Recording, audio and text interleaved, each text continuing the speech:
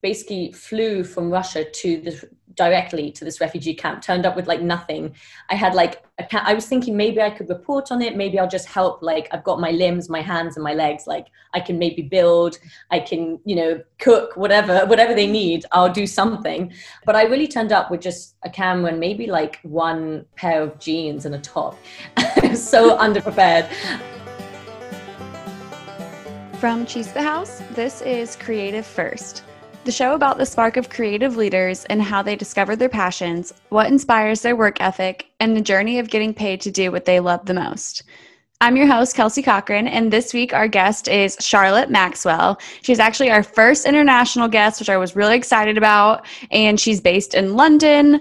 Charlotte has always had a knack for storytelling and capturing really intimate journeys of the people that she meets, from studying in Edinburgh to working for a pop star in Russia and volunteering on refugee camps in Central Europe. She's really always had photojournalism in her world, and she's been using it as she travels to all these different places and does all these different things. She now is a freelance photojournalist in London and is also the co-founder of Timepiece, which connects refugees, mainly in Europe, with locals to build bonds between individuals that move across the world looking for better lives. Her portfolio is full of really intimate and genuine portraits and also incredible stories of the people that she's met as she started her career.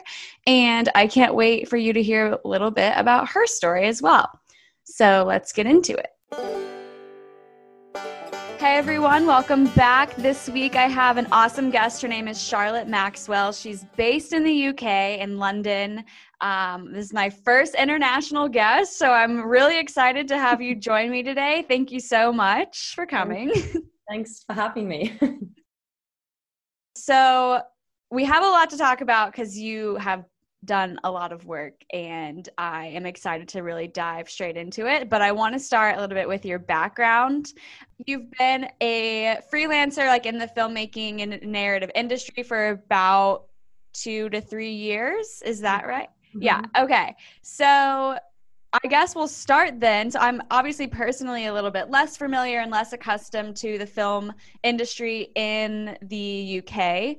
And if you wouldn't mind, can you kind of walk me through a little bit of, how you got into the industry and where you studied, if you even studied media and film, or kind of just how you found your passion for it? Wow. Okay.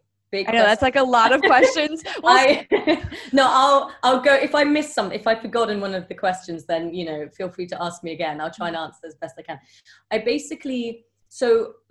Lots of people in my family were and are journalists, or like filmmakers, photographers, translators. They've all been kind of working in that field. Mm-hmm. Like my uncle was working for the BBC.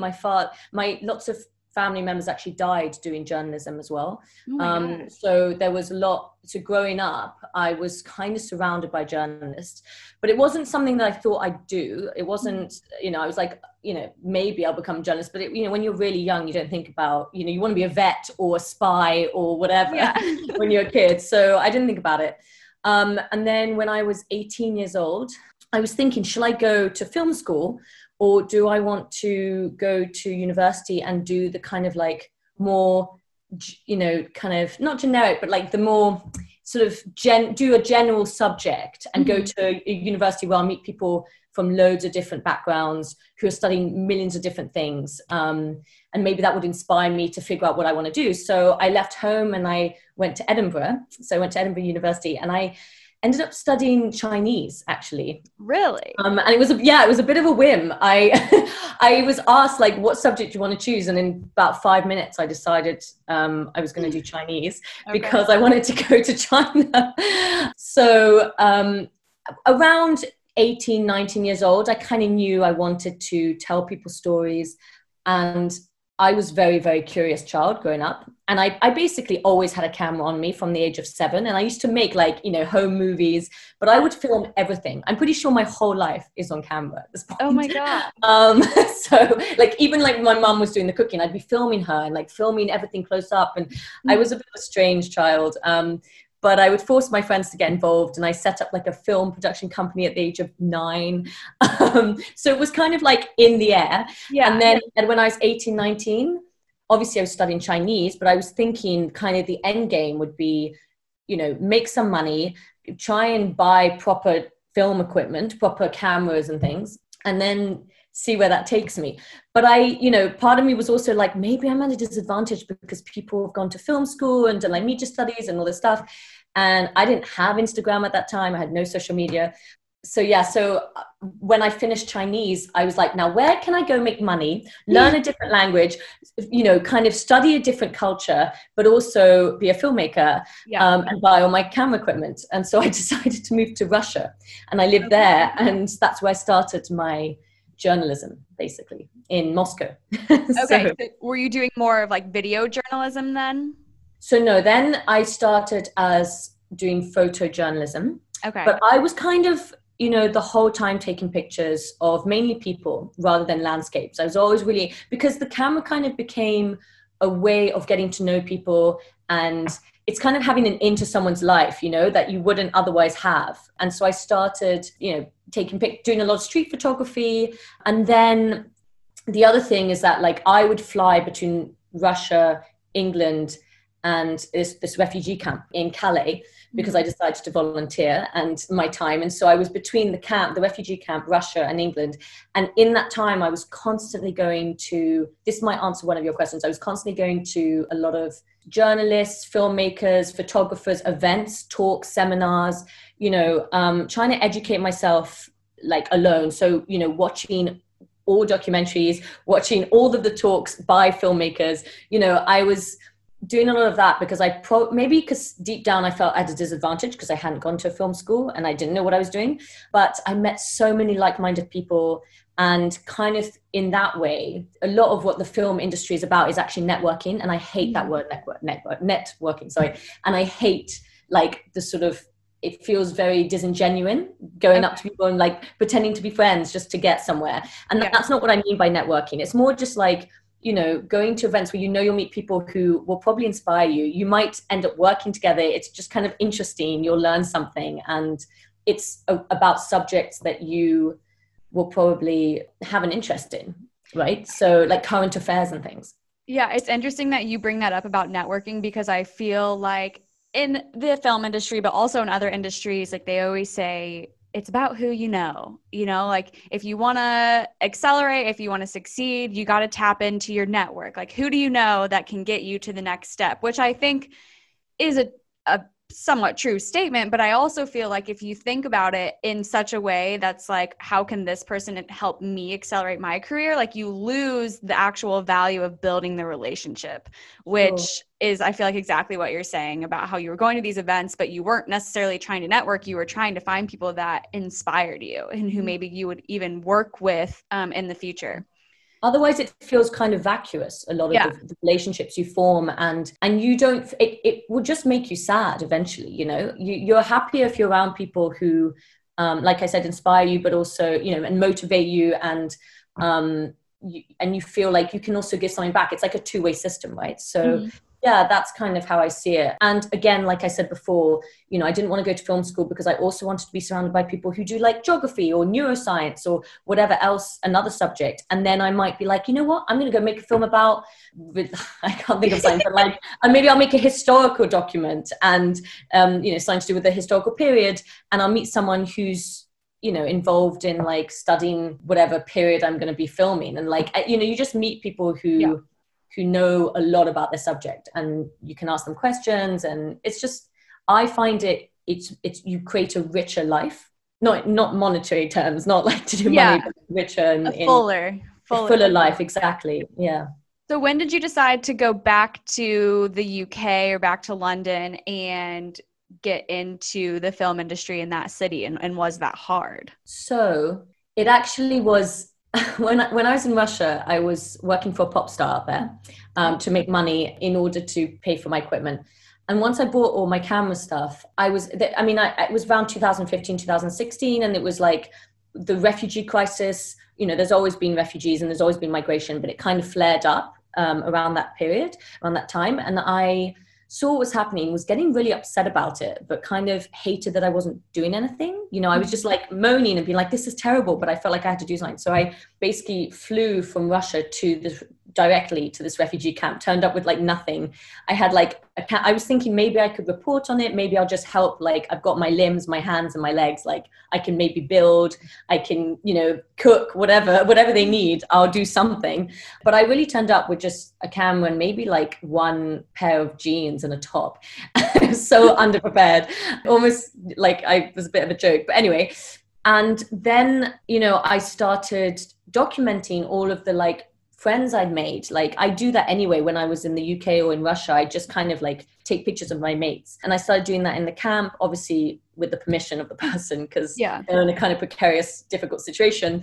And then built like really good friendships. And then the press were coming out a lot, and they were like, oh, you know, sometimes they were asking, you know, do you have any pictures that we can use for this particular story?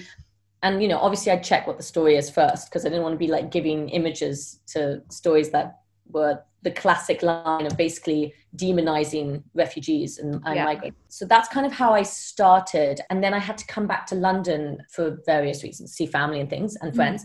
But because I'd done a bit of journalism in Russia, a bit in France, I was like, okay, maybe this is what I actually want to do. It was kind of like a natural progression into it. But I mean, everyone will say it's so obvious, all your family are journalists. But for me, it didn't feel that way. It felt a bit more like on my own terms. And it was when the government in the UK were basically saying no to a lot of child refugees coming into the country that I decided I'm going to see if like journalism can actually make a real difference to people's lives. So I went and interviewed like hundreds of refugee minors in France who were trying to get over and who were kind of abandoned by the UK government.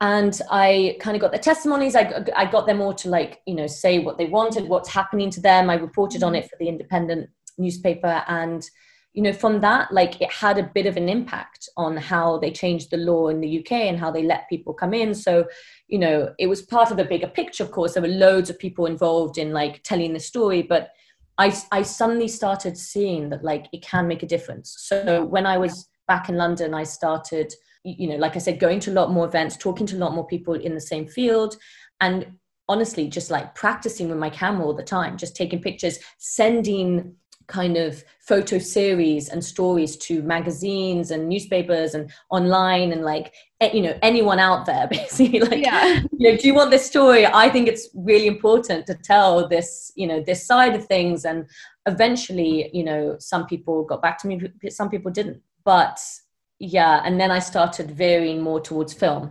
So filmmaking rather than, So how do you think like these past experiences of studying Chinese, moving to Russia, doing photojournalism, working for a pop star, then showing up at this refugee camp and documenting friends and the people that were there, how did all of those experiences impact your creative style overall? Right. Got an interesting question. Well, I can say first, it impacted me emotionally quite a lot. I found it really quite trying, quite difficult, because, you know, I was going from the sort of like opulent lifestyle of the rich and famous in Russia to a refugee camp where people have nothing, but they are so kind and so generous and giving everything. And then back to my normal life back in London. And so first it impacted me, like I said, emotionally, mentally. I found it so hard. I was quite anxious, and like sometimes I was quite depressed. And I think for me, what really got me through a lot of that, and actually probably was the reason why I went out to these places in the first place, is because of the camera. You know, it's kind of like, it feels like protection against the world. So but it also, it's not just protection, it's also the key into other people's lives, like I said before. So I think, I mean, it's changed. It varies. So when I was in Russia, like I said, it was more street photography. And in a way that was kind of a way to like make friends. And so you can see, I hope you can tell in my portraits and things, that like they're more intimate than just street photography, which is from like very, very far away. And it's more about like the kind of infrastructure of the city and taking buildings and things. Mine were more kind of up close, and I feel a bit more personal. And I got to talking to a lot of the people that I photographed, and I would always ask them like, can I publish it online, etc. And I didn't even speak Russian. Like I basically learned Russian through this process.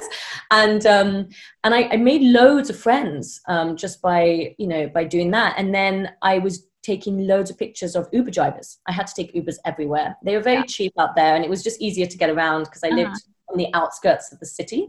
And I started realizing that all the Uber drivers had so many fascinating stories. So I started basically documenting Uber drivers around the world, because I would travel around the world with this pop star for a bit.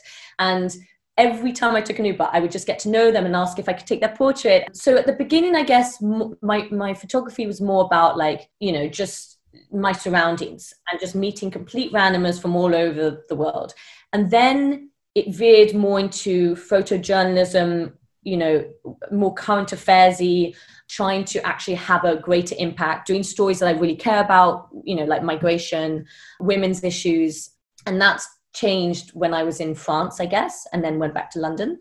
And now that's what I'm producing films, and they're all topics that I believe are important stories to tell. And I'm unfortunately doing less street photography. I miss it so much because it is therapeutic and it's relaxing and it's kind of fun. And, you meet people that way. Although a lot of my photography and my subjects are, I hate saying the word subjects actually, because I feel like it's a two-way system, like the person in front of the camera is just as much about this whole image as you are as the camera woman.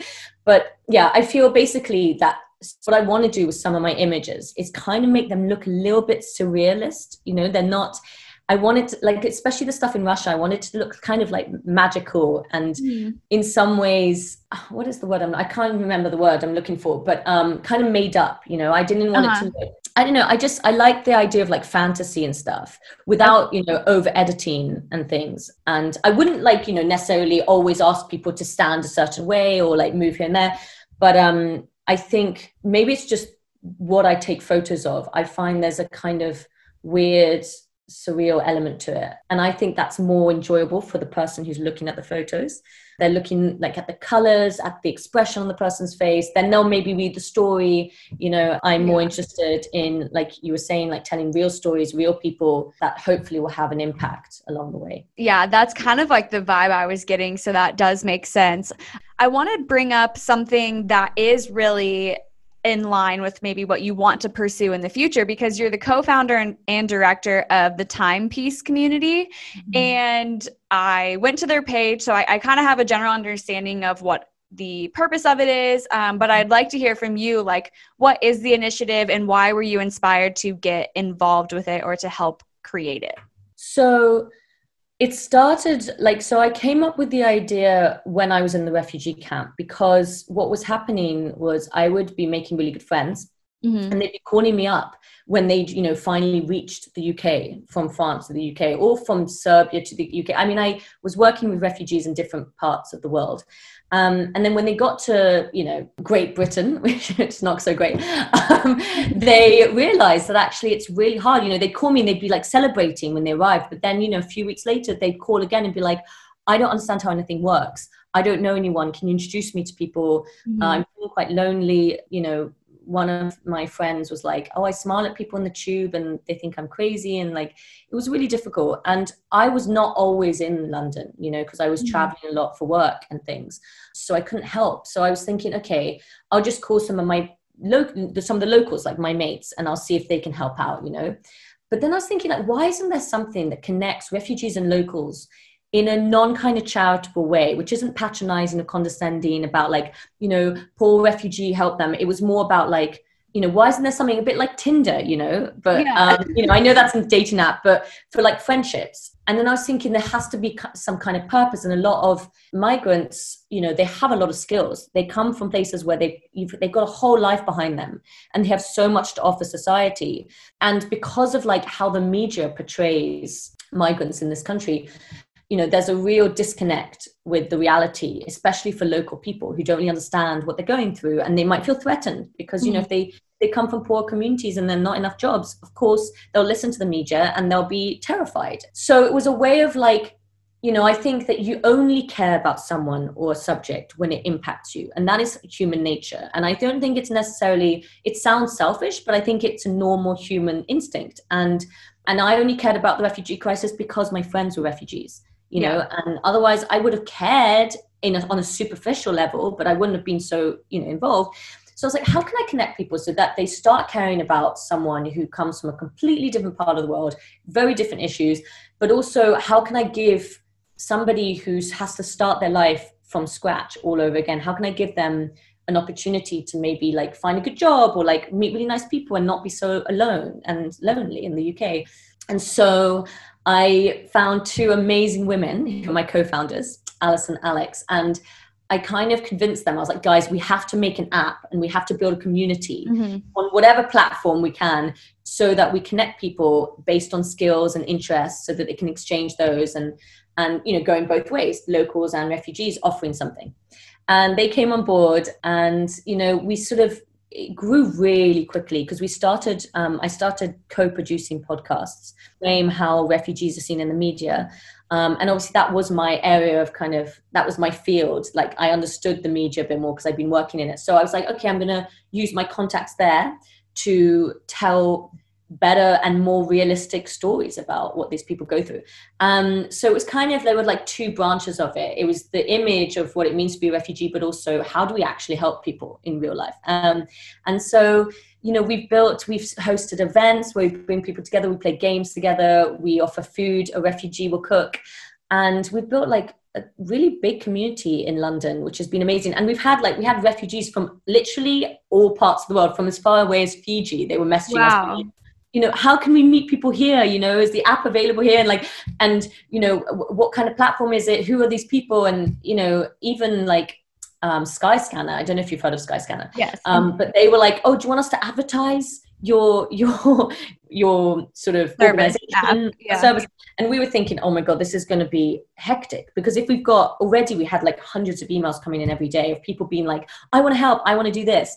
And I think what made us a bit different to a lot of charities in London, for example, I mean, they are very important charities. I'm not, dismissing them, and I don't want to like underestimate the power of a charity. They do a lot of good.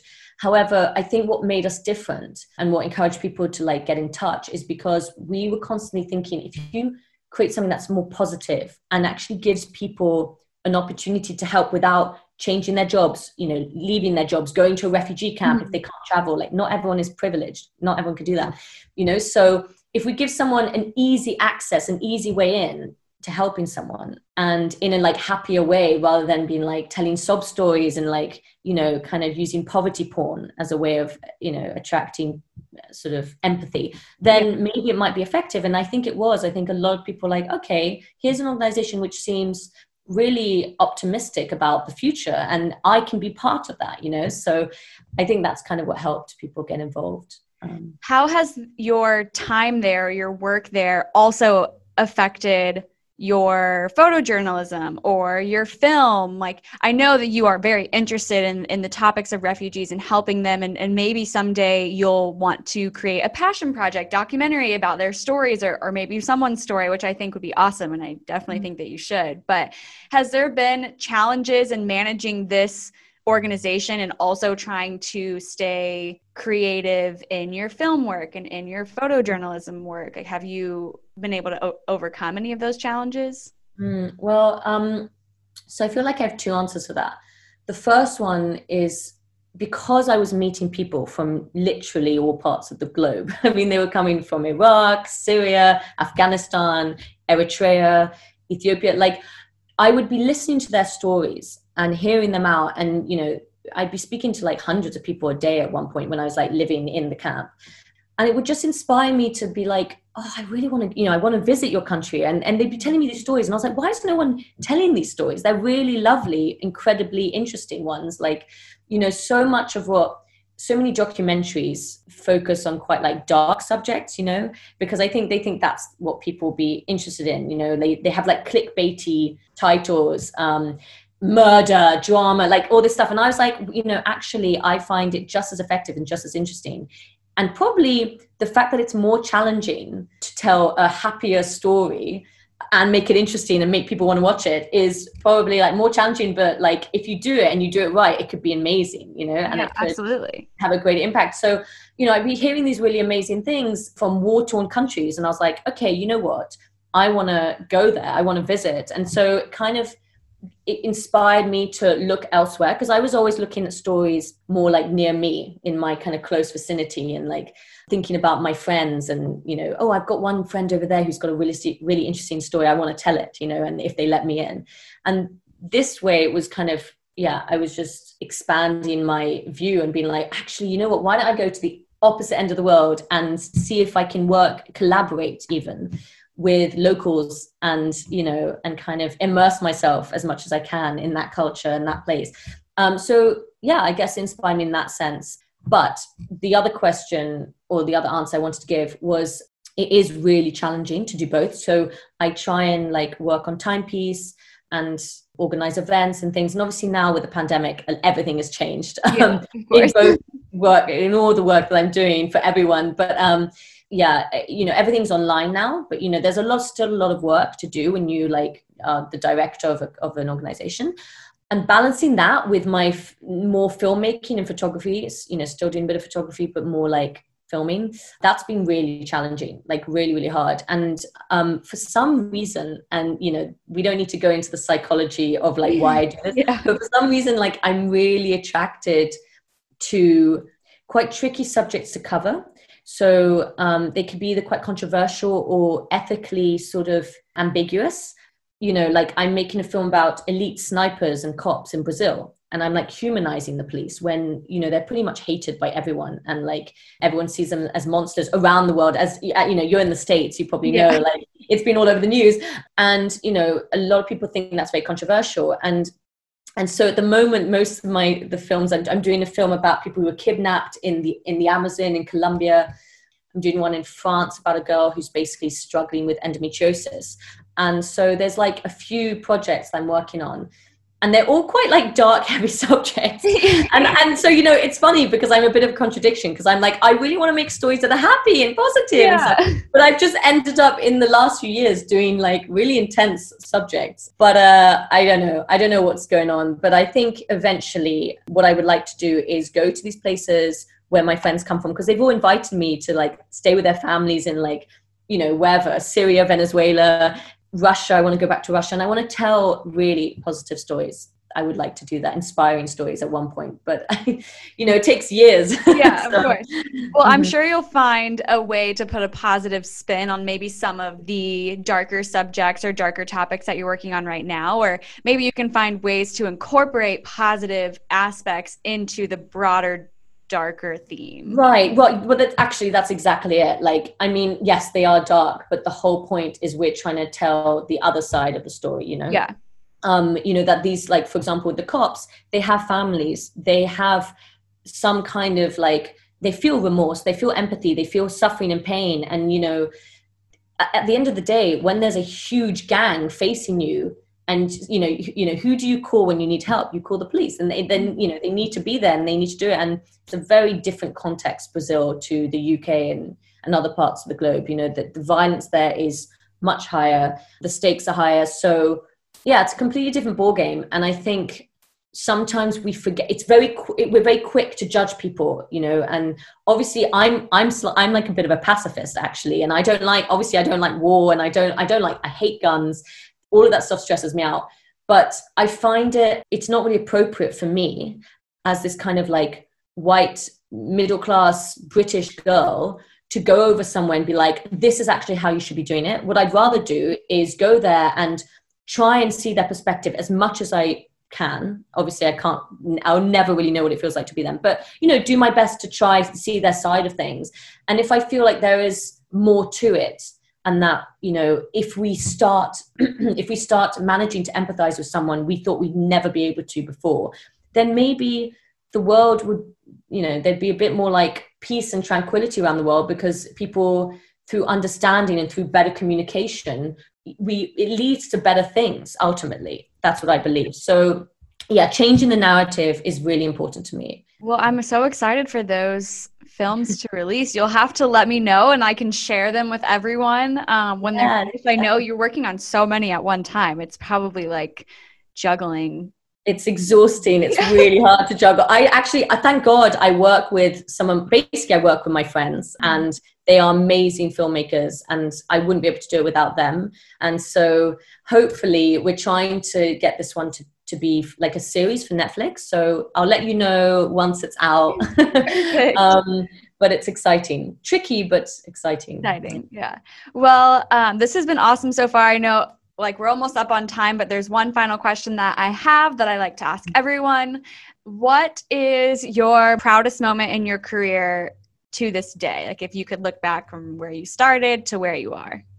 Gosh, that's a really difficult question. I'm not one of these people who's like, oh, this one year or this one day or like this one particular event was the most amazing thing ever, you know, and it's changed my life. You know, these pivotal moments, they don't really happen often for me. It tends to be like a buildup of a multitude of different things that make me feel like, okay, you know, that taught me something in this area, that taught me something else. Like little by little, I feel like, I mean, I have a long way to go and it's still the beginning of my career. So I feel like I'm, you know, I don't like touch wood. I kind of don't want to have like terrifying moments which change my life, and like I hope I don't have to learn from like horrifying experiences. But I think proudest moments really maybe the one I mentioned before about the kids who are refugees who were kind of left on the streets. When I did that report, I felt a real sense of purpose. And I did another one for Time magazine in Paris about child refugees and, you know, what had happened to people and how they were sort of left and forgotten, basically forgotten. And I did a piece on that, and I know that changed perspectives, and people got in touch. They were like, oh, okay, you know what? Now I really want to do something. And it kind of motivated people to get involved with the refugee crisis and start paying more attention. I knew some people from the House of Lords in the UK who watched the video I made and saw my work, and they have an impact in the policies that our government create. So I was very, very proud of that because they reopened it and they let loads of child refugees in. That's amazing. And yeah, that was great. And I guess like, I don't often feel like really proud. I just feel that bubble of excitement inside me when I know I've met someone really special and they are opening, like they're willing to tell me their story. Like it's such a privilege to have someone open up to you and share their experience with you. And so when that happens, it's more of excitement. And I felt that across South America a lot of the time, because of the films I'm doing over there. And I hope that comes across in my work with even the next Uber driver that I interview. The excitement, I really want it to like translate through my work. So yeah. That's awesome. I don't know if that answers the question. No, that's perfect. That is absolutely perfect. This has been great. Thank you so much for taking some time out of your evenings. I know you're like hours ahead of me to chat. And I am really excited to share your story with everyone, with our audience. So, thank you so much for having me. It's been great. All right, guys, that wraps it up. I hope you guys love Charlotte. She is awesome. We'll keep an eye out for her work and hopefully her Netflix series. We'll stay tuned for that. But have a great week, guys. Bye.